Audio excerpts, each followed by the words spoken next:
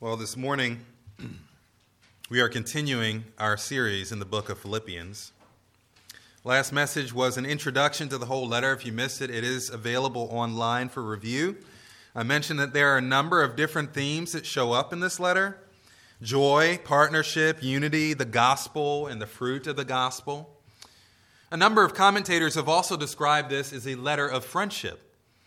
Friendship was just as significant to the people in Paul's day as it is in ours. However, the way those friendships were maintained was drastically different. Whereas we have the ability to converse on some level with friends in a matter of minutes or seconds around the globe even, in Paul's day it was much more labor-intensive. Letter writing was a hallmark of long-distance relationships, long-distance friendships.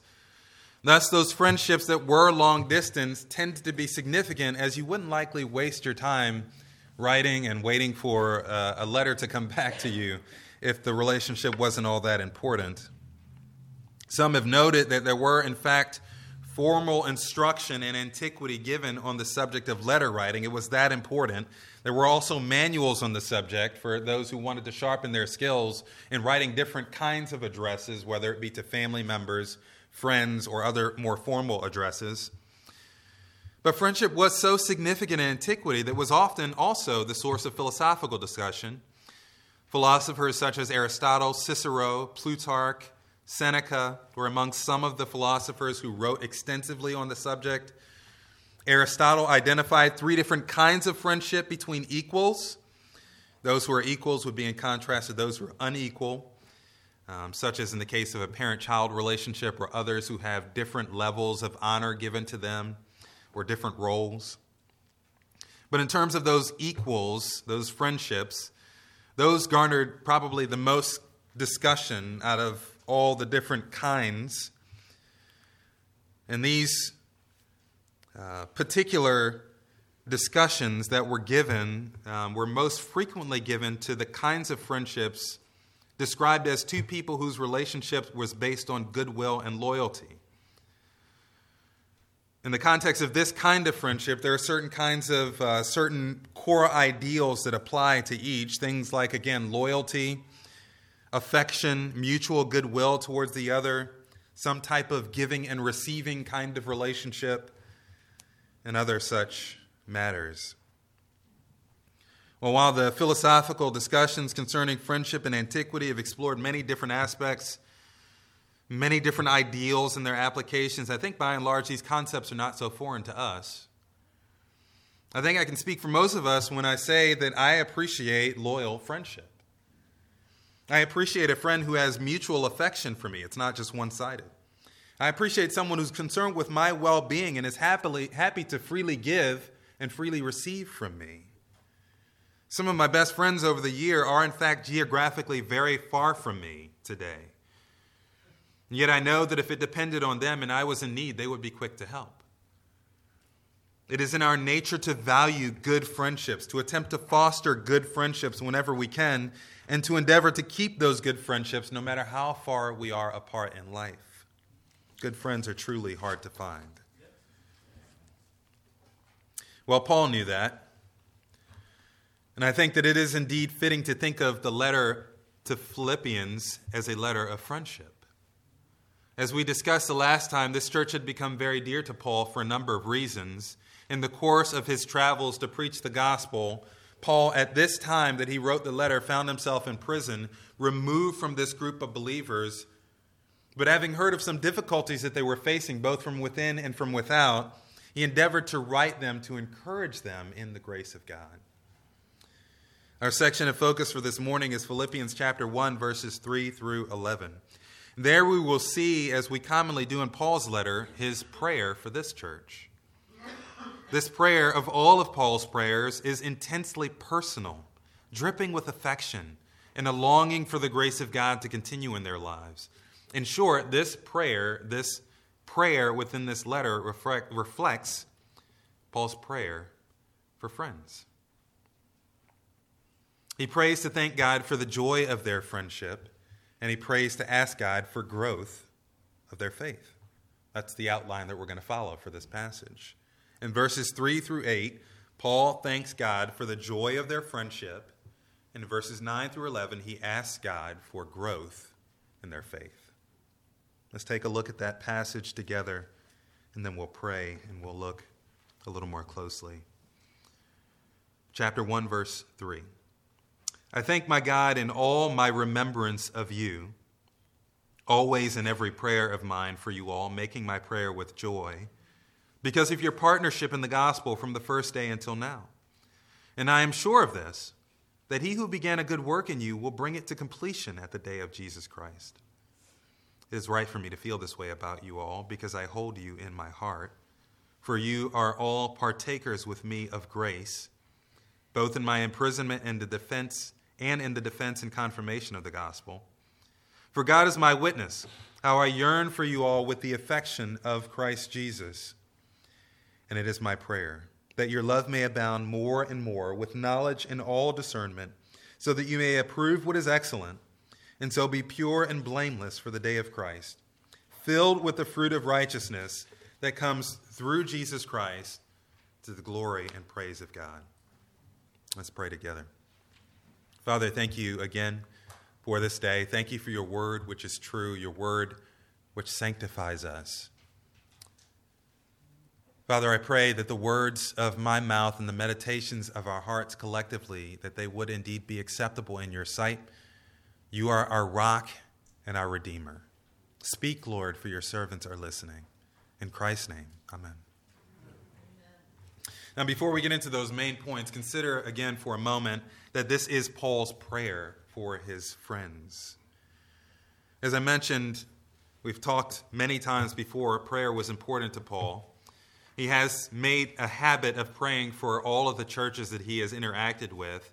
If you look at the letters to Rome, Corinth, Ephesus, Colossae, Thessalonica, and of course here, you'll see a prayer embedded in each of those letters for the congregation. And those are just the letters that we have inspired text for. Certainly this was in part driven by what he refers to in 2 Corinthians 11 as the daily pressure on him of his anxiety for all the churches. He said, "Who is weak when I am not weak? Who is made to fall and I am not indignant?" You know, if we have any burden for our local assembly, for the church here at Catonsville Baptist Church, think of the burden that Paul had for all of the people that he knew, all of the areas that he visited, all of the issues and concerns that they were dealing with at the time. He said, the daily pressure on me of my anxiety for all the churches. And I can understand this to a degree as I've had the opportunity to preach at a number of different churches over the years as pulpit supply, through various connections. I just had one pastor from a church that I preached at probably, it's been over 4 years now, I think. Not since we've been here, so it's been over 4 years, maybe 5 years ago. Just reached out in an email just to check on us to see how we were doing. This dear brother and his family have been a tremendous encouragement to us just in ministry in general, and I'm grateful for that friendship that we have with them, even though, again, we only visited with them maybe a small handful of times, and were able to share in ministry there in their church. But things like that are encouraging, and while I have prayed for them, when I've thought about them and others that we've had the opportunity to meet, I certainly don't have a daily concern for all of those churches. I don't have any idea what that's like. But Paul did. And that daily concern, he turned to prayer. I think that's significant. He was committed, again, to praying for churches. And it's clear through his teaching that he was committed to prayer as a general rule for the Christian life. In fact, he'll remind the church at Philippi of the importance of prayer in chapter 4. Of course, we see this commitment in other writings. In 1 Thessalonians 5:17, he says very simply, pray without ceasing. In both Romans 12:2 and Colossians 4:2, he says, be devoted to prayer. And in Ephesians 6:18, he says, with all prayer and petition, pray at all times in the Spirit, and with this in view, be on the alert with all perseverance and petition for all the saints. Pray without ceasing. Be devoted to prayer. Pray in every way at all times with all perseverance for the saints. Do you think that Paul was passionate about prayer? Think he had prayer on his minds? That this was perhaps one of those core ideals for him as he thought about his relationship with others? But it was a little bit more than that for Paul. Prayer was so significant to Paul, such an important part of his life as a believer, that he felt compelled to include those whom he cared about the most in prayer. And I think of all the motivations for prayer, of course, we're commanded to pray, but of all the motivations to prayer, I think one of the most significant that we can take away from Paul's example here is that we ought to pray fervently for those whom we love the most.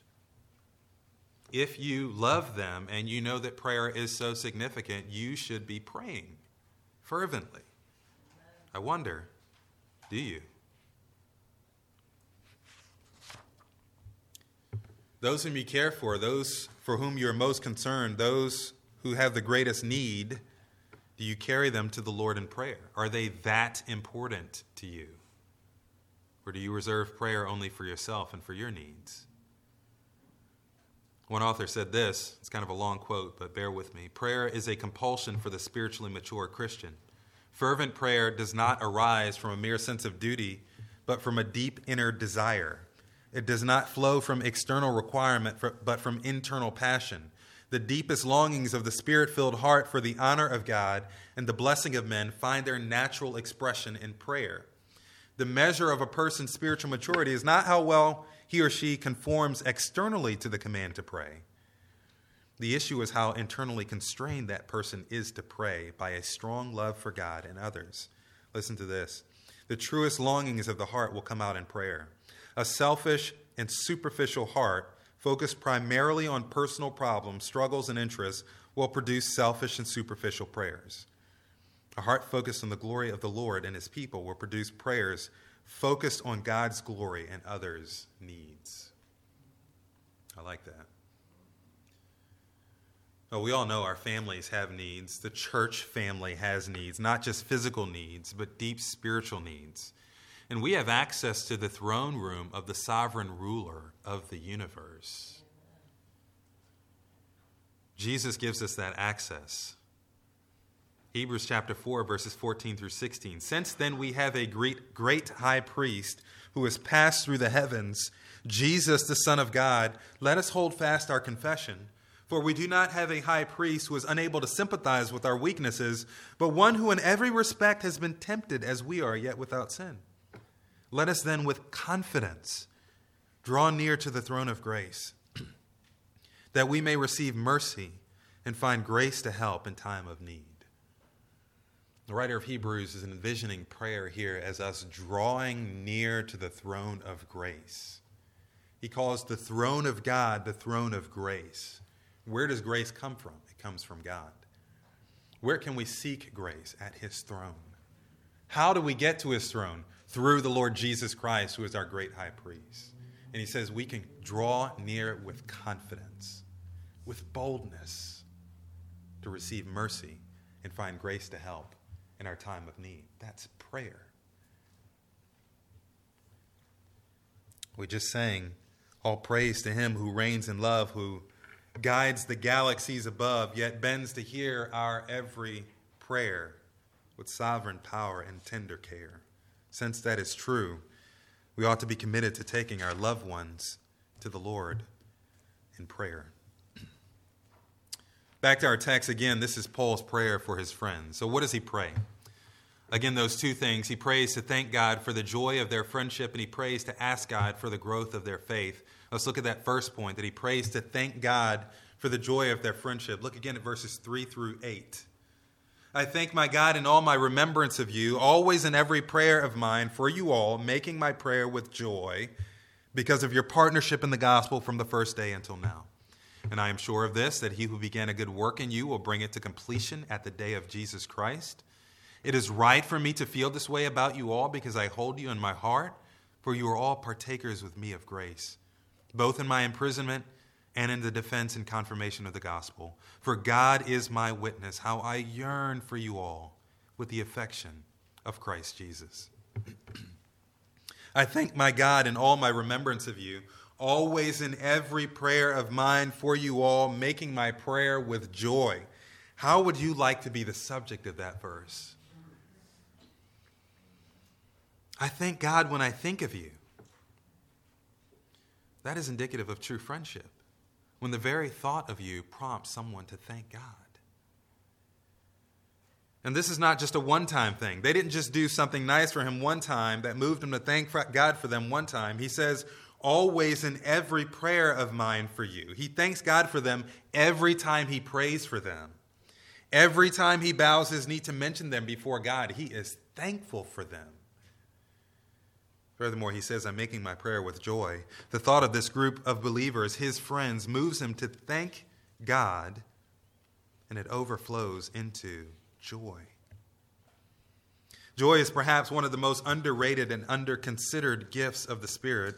It is part of the fruit of the Spirit we read in Galatians chapter 5. Again, the fruit of the Spirit is love, joy, peace. And he goes on from there.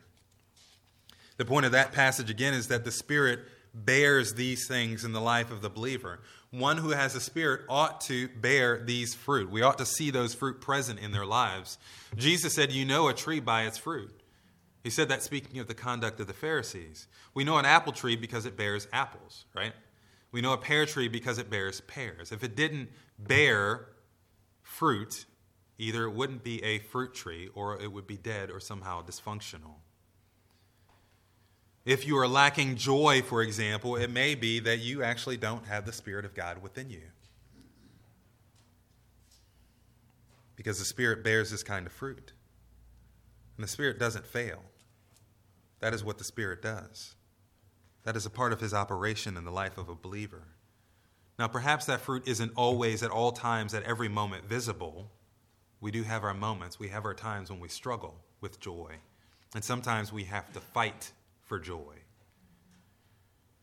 But the general condition and general characterization of the life of a believer ought to include fruit born from the Spirit, of which joy is an integral part. But again, what is joy? I think that over the course of our study in Philippians, we'll get a clearer picture of what joy is. Paul mentions joy some 14 times in this passage, in this book. But I'll provide you with a definition to get us started, as this is our first occurrence. Now, a word always means what it means in its context and generally by its usage. I would distinguish biblical joy from the more common way that joy is used in everyday conversation. The way we tend to talk about joy is more akin to the way we think about happiness. Happiness is more often an emotional response to favorable circumstances. Biblical joy is different. I think that if we were to survey the Bible to understand what joy is, it would be defined something like this. Biblical joy is the work of the Spirit which causes us to delight in God and in the things of God. It's a God-focused, God-sourced, and God-sustained joy. It is a stirring of the affections toward God and others and his affairs. Does that make sense? The work of the Spirit that causes us to delight in God and in the things of God. And the things of God meaning his work, his people, his purposes. This is why Paul will say later, rejoice in the Lord always. Again, I will say rejoice. He can say that we should always rejoice in the Lord in spite of circumstances, precisely because biblical joy is not based on external circumstances. Amen. Biblical joy is grounded in who God is and the good that God does, and these things never change. Who God is and the good that God does are truths that are always available as an eternal spring from which the believer may drink deeply to satisfy and invigorate the soul. I wonder, do you have joy in your life? Perhaps more to the point of this passage, have you experienced the joy of the Lord in your relationships with others? Do you have for friends the kind of people for whom you are compelled to thank God and about whom you rejoice in God? If not, then what kind of people are you surrounding yourself with? Perhaps a better question is, are you that kind of friend to someone else? I think we all want those kinds of friends, but being that kind of friend to someone else is a whole other matter. And we'll get to flesh that out more as we continue through Philippians. Well, Paul is thankful for this dear church. He gives thanks to God for them, and he remembers them with joy. But why? Look back at verse 5. He says, because of your participation in the gospel from the first day until now. He calls it their participation in the gospel. The word for participation is the same word that we generally translate as fellowship. Fellowship connotes more than a casual one-time occurrence. There is engagement, involvement, a sharing, a participation. In other words, they were not casual observers in Paul's life. They were not armchair quarterbacks. They're not simply mail out a check and give no concern for what happened once it left their bank account. They did give, but then they followed up with a letter to see how he was doing. They sent one of their own to be with Paul and to present their gift because they were concerned to know how Paul was doing. They stood with him when other churches didn't. He mentions in chapter 4 that when he left the region of Macedonia, no church shared with him in the matter of giving and receiving but the church at Philippi. And again, we know from this letter, or we know from the letter to the church at Corinth, that not only did they give to help support Paul multiple times, time and time again, but they also gave to support the poor believers in Jerusalem. So they were engaged. They participated. They were involved. And again, this took a great deal of effort and sacrifice. Again, as I mentioned earlier, people wouldn't take the time to write a letter and maintain a long-distance relationship unless it was truly worth it. To them, Paul and his ministry were worth it. It was worth it because of the kind of ministry that Paul had. Again, he says it is their partnership in the gospel, meaning in the gospel ministry of Paul, the preaching of the gospel, the good news, the message of salvation. Or what did Paul say about the message of salvation in 1 Corinthians 5, verses 3 and 4? He says, "There I delivered to you what was of first importance, that Christ died for our sins according to the Scriptures, and that he was buried, and that he was raised on the third day according to the Scriptures." That's the essence of the gospel message. It took on different forms as Paul went about preaching in various regions, but that's the essence of the gospel truth. More can be said, but certainly not less. Christ died for our sins. He died a substitutionary death. He died for our sins. We have sins. We are the sinners. We have broken God's law. But Jesus died as a substitute for us. He bore the wrath of God for us. And now God's wrath is satisfied. And not only did Jesus die for our sins, but he also rose again from the dead. And that's all according to the Scriptures. He didn't stay dead. His sacrifice was accepted to God by God. And just as he said he would, he rose again on the third day. And he rose again and he appeared to many. And all of this again was in accordance with the Scriptures. God predetermined that this would happen beforehand. This is a part of God's plan for redemption. This is the big picture of what God is doing in the world. He is working to save souls, to redeem people. This is the gospel. This is the gospel by which men are saved. This was the gospel by which the church at Philippi were saved. The ministry of the gospel, this good news, was significant enough, important enough for them to want to be a part of it going forward. They were so affected by the gospel that they wanted to continue to participate in the ministry of the gospel as it went forward. And they made every effort to participate in Paul's proclamation of the gospel. Listen to what it says in verse 7. He says, "You are all partakers with me of grace, both in my imprisonment and in the defense and confirmation of the gospel." And again in chapter 4, verse 15, "You Philippians know that in the beginning of the gospel, when I left Macedonia, no church entered into partnership with me in giving and receiving except you only. Even in Thessalonica, you sent help for my needs once and again." And I already mentioned that they sent Epaphroditus, who brought this last gift to him. They sent someone from their number to see Paul, to physically see him. Again, trying to maintain and establish this long-distance relationship with Paul because they were so committed to his ministry. Paul says you are all partakers. You were involved, engaged. You were also committed to the gospel ministry, to the preaching of the gospel. That is the thing that motivated both Paul and the Philippians. And their common goal of seeing the gospel go forth resulted in their hearts being knit together. Listen to the emotive language in these opening words of Paul's letter. Look again, chapter 1, verse 3. "I thank my God in all my remembrance of you." Verse 4, "Making my prayer with joy." Verse 7, "It is only right for me to feel this way about you all because I hold you in my heart." Verse 8, "God is my witness, how I yearn for you all with the affection of Christ Jesus. He's almost gushing over them in this letter. And look back at verse 6. I am sure of this, that he who began a good work in you will bring it to completion at the day of Christ. I can almost see Paul bubbling over with joy over these dear believers. I'm so filled with joy for you, he says. I know that God is at work in you because I've experienced it from you. And knowing that he is at work in you, knowing that there is fruit from the gospel message in your lives makes me confident that God will continue to work. And he will hold you until the end. That is friendship.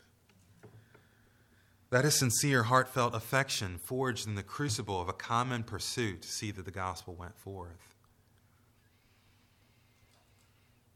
I like this story that I read from one of the commentaries on this passage.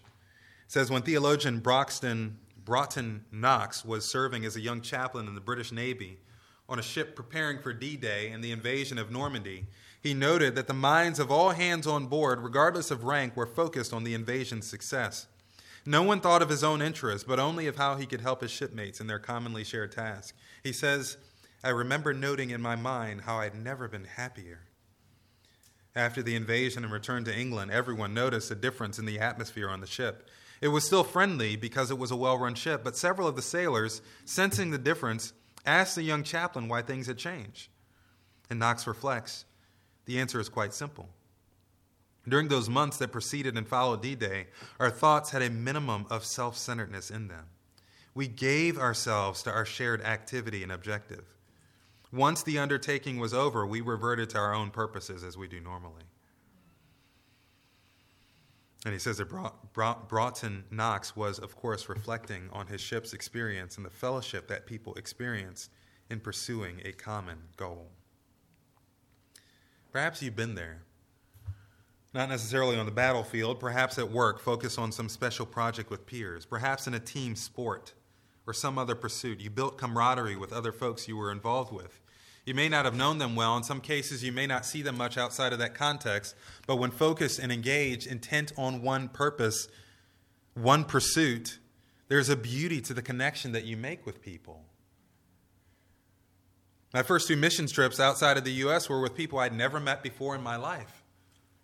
And I am an introvert, so that was terrifying to me. But by about the 3rd day into that experience, on both times, 2 completely different places, 2 completely different groups of people I'd never met before in my life until I stepped foot on foreign soil. We were like friends for years because we had a common pursuit. We had a common goal. We were focused on one thing, on the gospel. And God knit our hearts together for that time. You may be thinking, yeah, that was good for the Apostle Paul. Maybe it's good for Pastor Rod on his mission trips years ago. But that will likely not happen for me. But I think that's exactly the point of this text, though. And that's what Paul is getting at. Paul hadn't grown up in Philippi. He wasn't from that region. But he knew Jesus. And he shared Jesus with the people there. And they were convinced of the gospel ministry as it so impacted their hearts. And so they decided to partner together. And it knit their hearts together. And that's how this friendship was born. So yes, you can have those kinds of friendships within the walls of the church. But it all has to do with whether or not you pursue the gospel ministry with others. Let me ask you, when you come to church, when you engage, interact with others in the body of Christ, is that your goal? Is that your pursuit? Are you encouraging others to pursue that with you, to pursue the gospel? Do you come to see that the gospel goes forth Sunday after Sunday? Do you serve in such a way to see that the gospel goes forth? Do you pray in such a way that God will work through our congregation for the gospel to go forth? Is that a point of prayer for you regularly, often? Or when you come, are you only concerned about yourself, what you will get? What message will satisfy your particular felt need for the week? Who will ask you just the right question? Who will come over and speak to you? Because certainly you shouldn't be expected to reach out to anyone else. There's joy to be had with one another, There's thanksgiving to be offered to one another, deeper and more satisfying relationships to be had with one another in the body of Christ as we come together with one mind and one heart to pursue the spread of the gospel in Catonsville, Maryland. And this we may have no matter what circumstances we find ourselves in. Remember that Paul wrote this while he was sitting in prison, beloved. And yet he was able to rejoice in the Lord over this dear group of believers because they had become his dear friends, because they were pursuing the same thing. Beloved, pray that the Lord would make you that kind of friend among the brethren at Catonsville Baptist, and that we would indeed together pursue the spread of the gospel for the glory of Christ. As we move on in the text, that is essentially what Paul does next in the remaining verses. We can see that he prays for his friends. Again, in verses 3 through 8, he prays to thank God for the joy of their fellowship. And in these last 3 verses, 9 through 11, he prays to ask God for the growth of their faith. He says in verse 9, "And it is my prayer that your love may abound more and more with knowledge and all discernment, so that you may approve what is excellent, and so be pure and blameless for the day of Christ, filled with the fruit of righteousness that comes through Jesus Christ to the glory and praise of God." He says, "This is my prayer. I'm so grateful for my friends. I think of them with joy. We've partnered together in the gospel ministry. I have them in my heart, and I yearn for them with the affection of Christ Jesus. They are so significant, so important. The best thing that I can do for them now, particularly since I am so far removed from them, is to pray for them." And this is what I pray. This is a summary of these 3 verses, that their love would grow for one another, that it would be grounded in truth, so that they may live in a way that honors Christ to the glory of God. He says, if I were to pray for my friends, if I were to desire something for them, this is what I desire for them, that their love would grow, grounded in truth, so that they may live in a way that honors Christ and bear fruit for the glory of God. Look again at verse 9. "And it is my prayer that your love may abound more and more with knowledge and discernment." Now it is clear that the love of God is at work in their lives. Paul has attested to it as he has recounted his relationship with them. They're partnering with him in the gospel ministry. But as their friend, he's not content with them maintaining the status quo. He desires more for them. And clearly they were having some issues of unity within the congregation, issues of persecution from without. Paul will address these in the remainder of the letter. For this reason also, he desires more for them. He prays that their love abounds more and more, that it increases, that it grows. One writer noted that Paul doesn't here specify the object of their love, whether it be their love for God or their love for one another. And in one sense, it really doesn't matter because they're connected. Our love for God fuels our love for one another, in other words. John gets to this in his first letter in chapter 4, in a number of different places in chapter 4. He says, "Beloved, let us love one another, for love is from God, and whoever loves has been born of God and knows God. Anyone who does not love does not know God, for God is love." And again, he says, "Whoever loves God must love his brother also." And again, "Everyone who believes that Jesus is the Christ has been born of God, and everyone who loves the Father loves whoever has been born of him." And finally, if anyone says, "I love God," and hates his brother, he is a liar. For he does not love his brother whom he has seen. He who does not love his brother whom he has seen cannot love God whom he has not seen. You cannot have one without the other. You can't say that you love God and not love your brother. Conversely, if you love God, if you have been affected by the love of God, then you ought to love your brothers and sisters in Christ. So on the one hand, we really don't have to pray that we would be able to love one another. The Spirit helps us to do that. Again, we talked about the fruit of the Spirit. Love is the first thing that's mentioned in that list. But what Paul prays here is not just that they would love, but that their love would abound and increase, that it wouldn't stay at a basic level, but that it would grow and flourish, that they would find more and more ways and opportunities to show the love of God for his glory and the good of those around him. He says back in our text that their love would abound with knowledge and all discernment. meaning that our love is fueled by truth. The more we know about God and are grounded in his truth, the more our love will abound. Knowledge and discernment are often paired together in Paul's writings. And we see that in a number of places, in particular in a number of places where Paul is praying for the church. Ephesians chapter 1, verse 7, that the God of our Lord Jesus Christ, the Father of glory, may give you a spirit of wisdom and of revelation in the knowledge of him. Colossians 1:9, and so from the day we heard, we have not ceased to pray for you, asking that you may be filled with the knowledge of his will and all spiritual wisdom and understanding. Philemon, and I pray that the sharing of your faith may become effective for the full knowledge of every good thing that is in us for the sake of Christ. A growing knowledge of God leads to discernment, wisdom, and understanding. Growing to know God better leads to wisdom, discernment, the ability to know right and wrong, the ability to think rightly about ourselves and others, the ability to put others before our own selves at any given moment, to put their interests above our own. In verse 10, Paul says that this enables us to approve the things that are excellent. Knowing God better leads to wisdom, which leads the ability, again, to know what is right in terms of our relationship with one another, and to do what is right in an increasing manner. He says, Lord, I pray that their love abounds, that it abounds grounded in truth, that this truth leads to discernment. This discernment helps them to know what is good and right to do, and in context that they would be able to do what is good and right in an increasing way, that they'd be able to love each other more and more.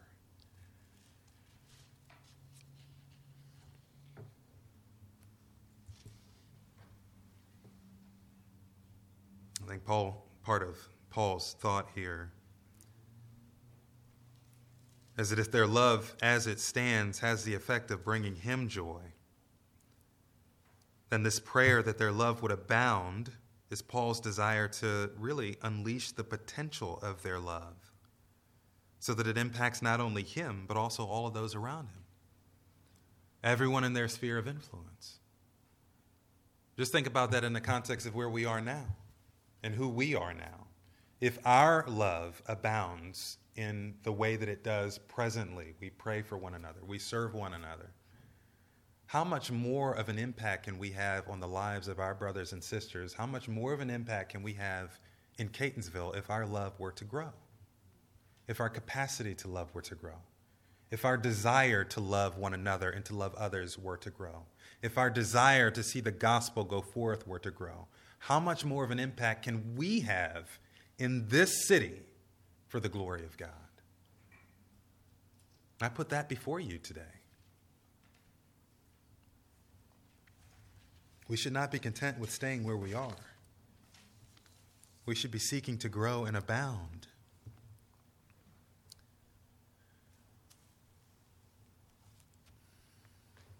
Paul understands that their love has very real context in this life, but also in the life to come.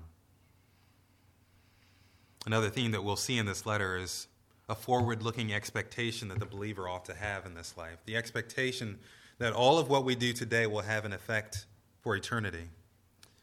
Look at the latter part of verse 10 and verse 11. He says, So we will be pure and blameless for the day of Christ, having been filled with the fruit of righteousness that comes through Jesus Christ to the glory and praise of God. Again, Paul has a forward-leaning perspective and encourages that whenever he can.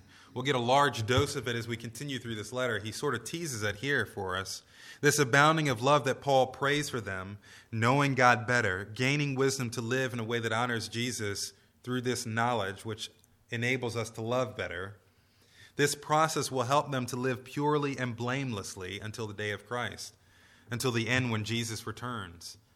Their pure and blameless lives will be characterized as such as they are filled with the fruit of righteousness. In other words, the gospel brings forth the righteousness of God, and the righteousness of God bears fruit in our lives. And that righteousness itself is what gives glory to God and will bring glory to God on the last day.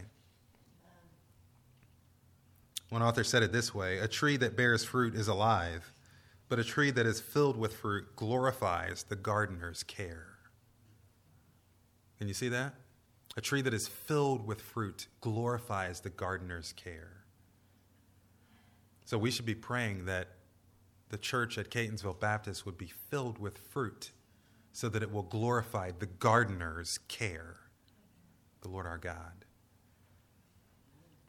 Because that day is coming. The day when Jesus Christ returns to judge the living and the dead is coming, and he will judge his people as well. I wonder, will we be ready? Will we be abounding in love for God and love for one another, or simply abounding in love for ourselves? There's a warning in chapter 3 of those whose God is their appetite, who glory in their shame, who have their mind set on earthly things. Let that not be said of us. Let us be those who are abounding in love for God and in love for one another, so that when Jesus returns, he will see us living purely and blamelessly. That's Paul's prayer for his church. I mean, what more could you ask for when considering how to pray for a good friend? A good friend desires the best for their friend. A good friend pursues the best. The best that we can do in any circumstance is to commit our loved ones to the Lord, to commend them to the grace of God, to seek the Lord that he would work mightily in their lives so that at the end of their lives, God will say to them, "Well done, good and faithful servant." That is the best kind of friend you can have. Someone who's more concerned with your greatest good, which is your relationship to our Savior, than they are concerned with anything else. Those are the kinds of people you should surround yourself with. And again, those are the kinds of people we should be. We should be the kind of friend who is more concerned with the greatest good of others. We're more concerned with their growing faith in the Lord Jesus, their growing love for Jesus and love for others and the expression of love. We're more concerned with that than we are with anything else for our friends. Perhaps you say, my friend is already walking in the truth. When I look around at my brothers and sisters in Christ, I don't know anyone who's necessarily struggling with their faith. Well, I don't know anyone who couldn't use additional encouragement and strength from the Lord to abound in love and bear fruit. If at any point you don't know what else to pray, just pray that. Pray that God would help them to abound in love and bear fruit. If you don't know what else to pray for me, pray that. Pray that God would help me to abound in love and bear fruit for his glory.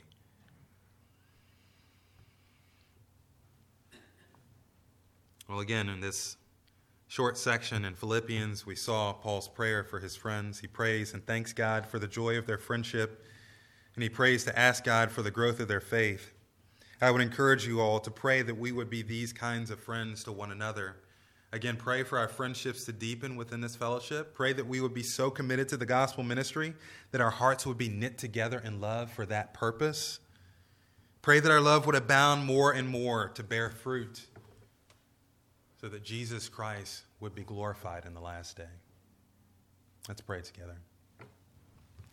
Father, we thank you again for this day. We thank you for this time that we've had together to look at your word. We thank you for the reminders of the importance of prayer. More than that, we thank you for the reminder of how you are at work in us.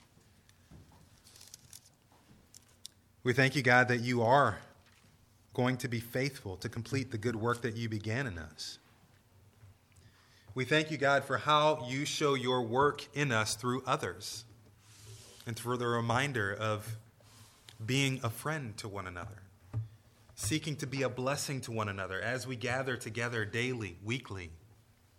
Father, help us to have that same mind that Paul and the Philippians had with one another, to seek to be a blessing to one another, to seek to encourage one another to love, to pray for one another fervently to love, to seek to remind one another of the importance of the gospel, to partner together with each other in the pursuit of the gospel ministry. Father, I pray indeed that our hearts here at Catonsville Baptist Church would be knit together around that one purpose, that the gospel would go forth. Help our love to abound more and more. Help us to express that love to one another and to others. May you be glorified in this church for your glory and our good. In Christ's name.